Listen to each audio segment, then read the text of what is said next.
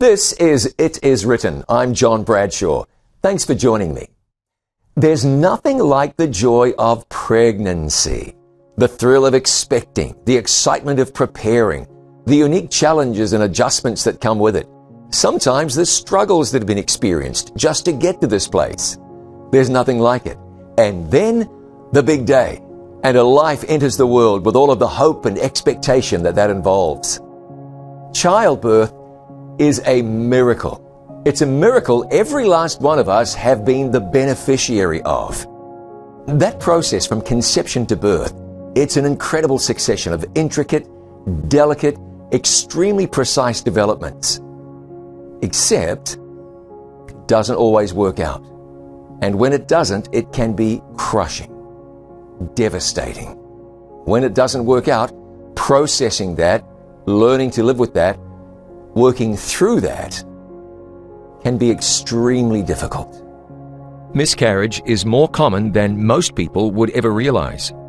The Mayo Clinic says that up to 20% of all known pregnancies end in a miscarriage. Other authorities say up to 25%. That's 1 in 4 or 1 in 5. And that's known pregnancies. Many miscarriages happen so early in the pregnancy that the mother never realized she was pregnant. Some experts say that up to 3/4 of all pregnancies result in miscarriage. Which means there's an awful lot of women who've experienced a miscarriage. Miscarriage is the spontaneous loss of a pregnancy before the 20th week. Most miscarriages, in fact the vast majority, occur within the first 12 weeks of a pregnancy. And unlike almost anything else, miscarriage raises questions that are very difficult to answer. Questions like, why me? What did I do wrong? And why did God let this happen? And then there's the question that for many people is the biggest one of all. Will my baby be in heaven? We're going to do our best to answer those questions in the next few minutes.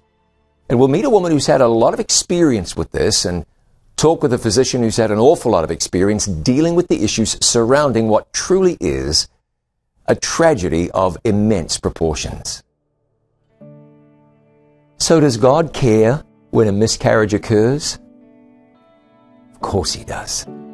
Isaiah 44 verse 2. Thus says the Lord who made you and formed you from the womb. Isaiah 44, same chapter, verse 24. Thus says the Lord, your Redeemer, and he who formed you from the womb. Isaiah 49:1. Listen, O coastlands, to me, and take heed, you peoples from afar. The Lord has called me from the womb. From the matrix of my mother, he has made mention of my name. You get the idea here. In fact, it becomes very clear that God is very much aware of what takes place inside the womb. The Bible does not say that a person is formed at childbirth, but within the womb, inside the mother. That's a baby. That's a person. That's a human being. At least, that's the way God sees it. And God had this to say to Jeremiah in Jeremiah 1 and verse 5. Before I formed you in the womb, I knew you. Before you were born, I sanctified you. So if God knew Jeremiah in the womb, if God knew Isaiah in the womb, then God knows what's going on within every pregnant woman. So yes, God cares, and he cares deeply. God feels the pain of every grieving mother, which is important to know because women who miscarry frequently find that those around them don't always empathize or sympathize or show concern or support like they really should. Now, we know how to react basically when someone's grandma dies. We show concern. It's sad. There's grieving that needs to take place. When someone loses a parent or a sibling or a spouse, we get that. Not that everyone is especially helpful or always says the right thing, but we understand the dynamic of a person dying. We understand the loss of someone who no longer sits across the dining room table, someone who isn't there in church anymore, or isn't there when you go home to visit. That's a loss. We kind of get that. That person is no longer there. But the loss of someone you've never seen, someone you've never met, someone without a name, How do you truly appreciate a loss like that? For a lot of people, even for a lot of husbands whose wives miscarry, it's not easy, which is why people will say things like, well, at least it happened early, or don't feel bad. Don't feel bad? That's exactly how an expectant mother is going to feel when she loses her child. Loss is difficult for humans to bear. God didn't create us to experience loss, to grieve. Death came into the world as the result of sin. And 6,000 years later, it still doesn't sit well with us. And in this case, the death of dreams, the death of potential, the death of joy, the death of a future, that's its own kind of difficult. Imagine being the woman who for so long has been trying to get pregnant, and now people are congratulating you. It's fun. You're starting to shop for strollers and decorate a room, and you start to think about picking a name. Maybe friends have started giving you gifts. You've started to dream about what the future holds. Will she play the piano? Will she become a teacher or a doctor or an engineer? Will he be a carpenter or a physical therapist or an accountant? One day you'll go to games. You'll play basketball together at the local court. You'll ice skate. You'll eat ice cream. You'll be there for that first lost tooth. Take them to school on that first day at school. There'll be pets and grazed knees and learning to ride a bike, and then high school, and one day boyfriends or girlfriends, and one day a wedding. But miscarriage ends that right when you're daring to dream, when your future is offering you so much. It's all gone. So how do you get through this in a healthy way? Your marriage still strong, your faith in God intact. And will you ever get to meet that baby? I'll be right back.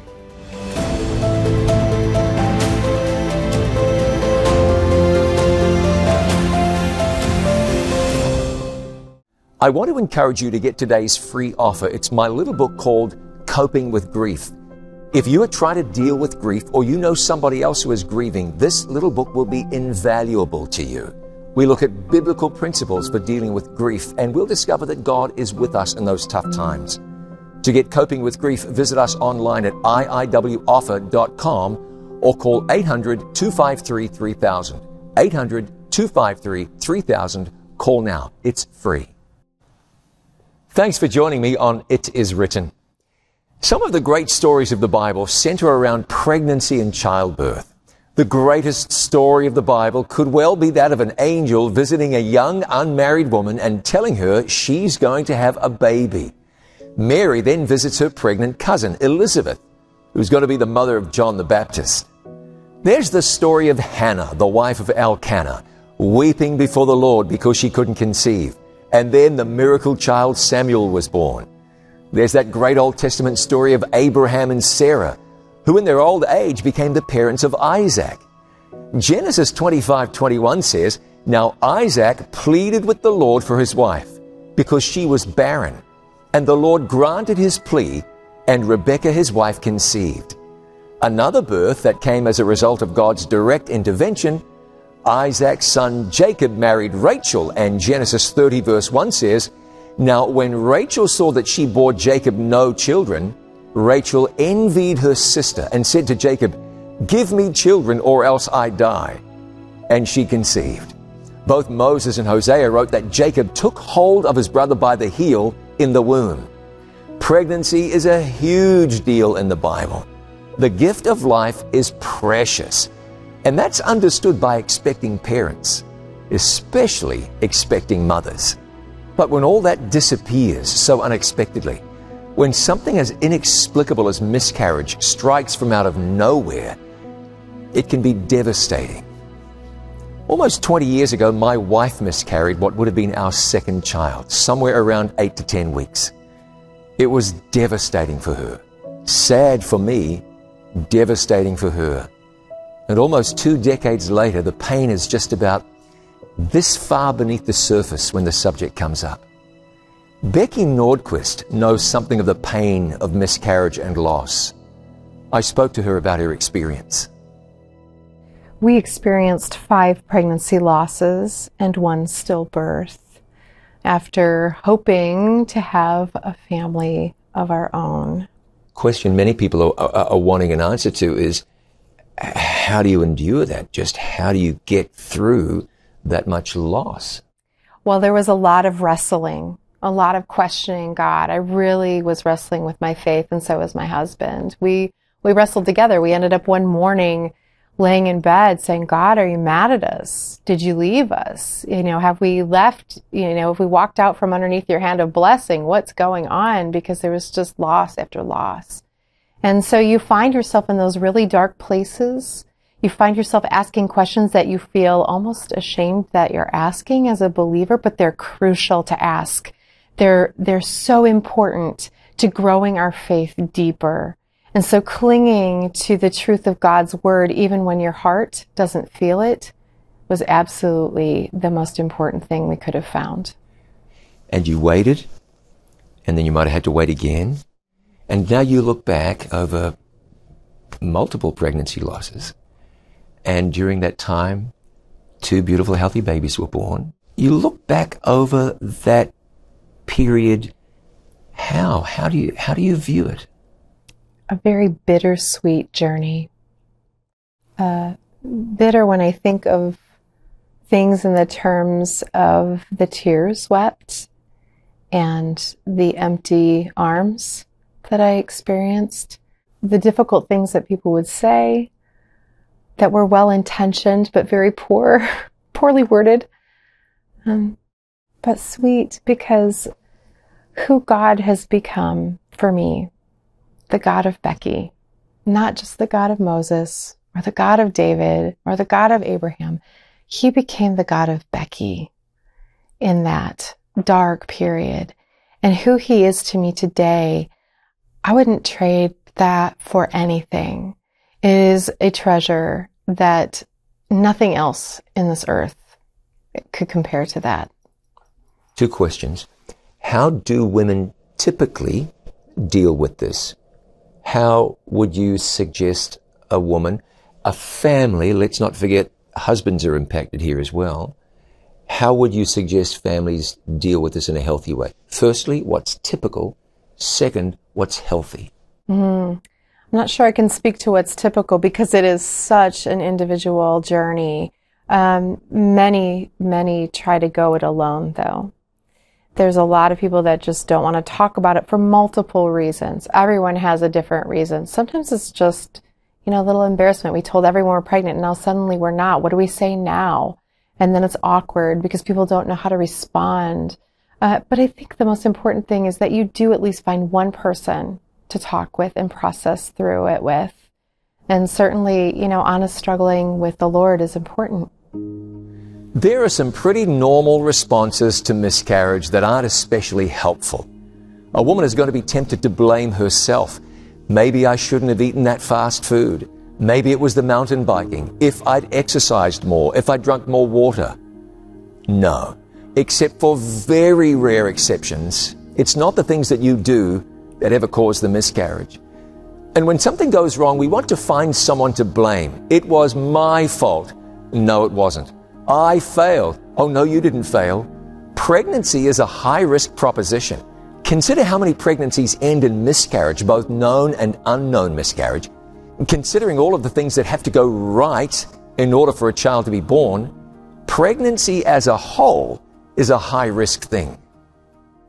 Genetically, when a baby is formed, there's so much information that's being passed from sperm to egg. Everything that's developing initially has to be just right because it's such a critical foundation for the development of that baby that if it doesn't, the baby's not going to survive, it's not going to do well, and then a miscarriage occurs. Post-miscarriage, what's important, what's healthy for that woman to be able to move forward? First of all, I think being able to talk about it openly, to share her feelings, because every pregnancy carries much more emotions than most people realize. Even early pregnancies, it's easy to conceive a fetal death further along into pregnancy and how much grief that would bring. But you'd be surprised how much grief the early part of it is. So what advice do you have for husbands?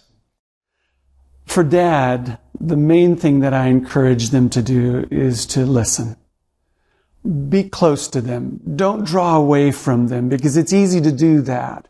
Or try to take over in the sense of, okay, this is how we're going to fix. Because that's what guys like to do. They like to fix things. And that's not what she needs. She needs that listening ear and that gentle touch from dad. What do you think are one or two things that most people, even most moms, don't understand about miscarriage? The frequency, as to how common it is in our local community, in our society. And then secondly, how they can take care of themselves with exercise, with diet, and rest. Most don't realize how important that is. And those are probably the major factors that we go over with them. So how do you support a woman who has had a miscarriage? Of course, not everybody processes a loss like this in exactly the same way. But generally speaking, being as a grieving process is going on, you do what you do to help someone who is grieving. You don't try to fix it. It can't be fixed. A loss is a loss, and it cannot be undone. You don't try to ignore it. It's real. What people need is an ear. We've looked at the subject of grief before on It Is Written. Grief is difficult. People process grief in different ways, but pretending that what has happened hasn't happened, or failing to acknowledge a crushing loss as just what it is, that's just not helpful. Yes, life will get back to normal, as it were, eventually, just like it did after your dad died.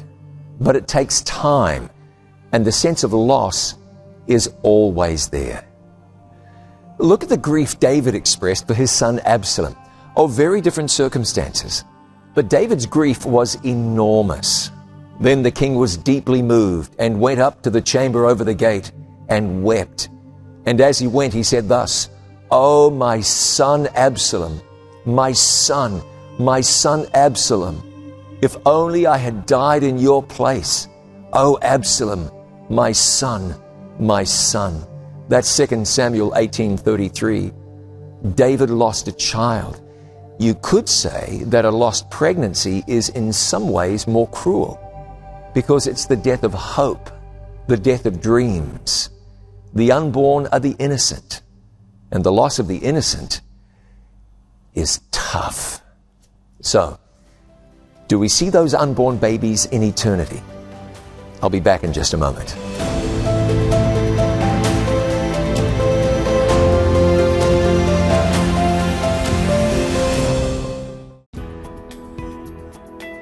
Planning for your financial future is a vital aspect of Christian stewardship. For this reason, It Is Written is pleased to offer free planned giving and estate services. For information on how we can help you, please call 800-992-2219. Call today or visit our website, hislegacy.com. Call 800-992-2219. In 1931, 9 boys started out from Chattanooga, Tennessee in search of a new life. They made it as far as Scottsboro, Alabama, where they were accused of crimes they didn't commit and were sentenced to death. It was the Jim Crow era. If somebody said a black did it, a black didn't have a chance of even making it inside of a courtroom before he was hung on a tree. I don't know how they survived. In separate trials, guilty verdicts were returned, even though it was apparent to everyone looking on that the defendants were not guilty. In that miscarriage of justice, the civil rights era was born. Join It Is Written on location in Scottsboro, Alabama for the Scottsboro 9. We'll look into the Bible and see what it says about justice, about false accusation, and about finding true freedom. The Scottsboro 9, brought to you by It Is Written TV. As many as a quarter of all known pregnancies end in miscarriage. The Cambridge Dictionary defines miscarriage as an early, unintentional end to a pregnancy when the baby is born too early and dies because it has not developed enough. So where is God when all of this takes place? Well, that's a good question. I'm glad that there's a good answer. Whether it's miscarriage or infant death or the death of a grandparent, God is present when we grieve. The presence of bad things doesn't mean that God was absent. Awful things happen, and they happen as a result of sin in the world. We were created to live forever. There was no sin in the beginning, but with the advent of sin, there came the advent of death and illness and crime and hate. Imagine the earth before sin. God said that it was good. He then said very good. But after sin, things began to change. Imagine Adam and Eve seeing a leaf die for the first time, then an animal die, and then seeing a person die. This wasn't what God was thinking of when He created the world. It wasn't what He wished for. Our own choices of human beings have brought about the decay, the degeneration of the world, so that now things happen that we have no control over, like cancer very often, accidents. You can be the victim of a crime through absolutely no fault of your own, and tragedies like miscarriage or stillbirth, painful things that are beyond your control. It's the price we pay for living in a sinful world. Tragically, things happen. And miscarriage brings with it all kinds of challenges that people outside of that world don't always consider. What's it like going home from the doctor's office when she's told you the news that you didn't want to hear, and going back to that room you've prepared, having to tell the nice lady at the store that actually I'm not pregnant now, so everywhere you turn there are young mothers pushing strollers, pregnant women evidently very excited about their rather obvious future. And then there's the fear that accompanies your next pregnancy, when all you can do is worry that it's going to happen again. Now, there are things a person can do, though. Read about the subject. Get involved in a support group. Find friends who will actually be supportive. Listen to a good podcast on the subject. And trust in God.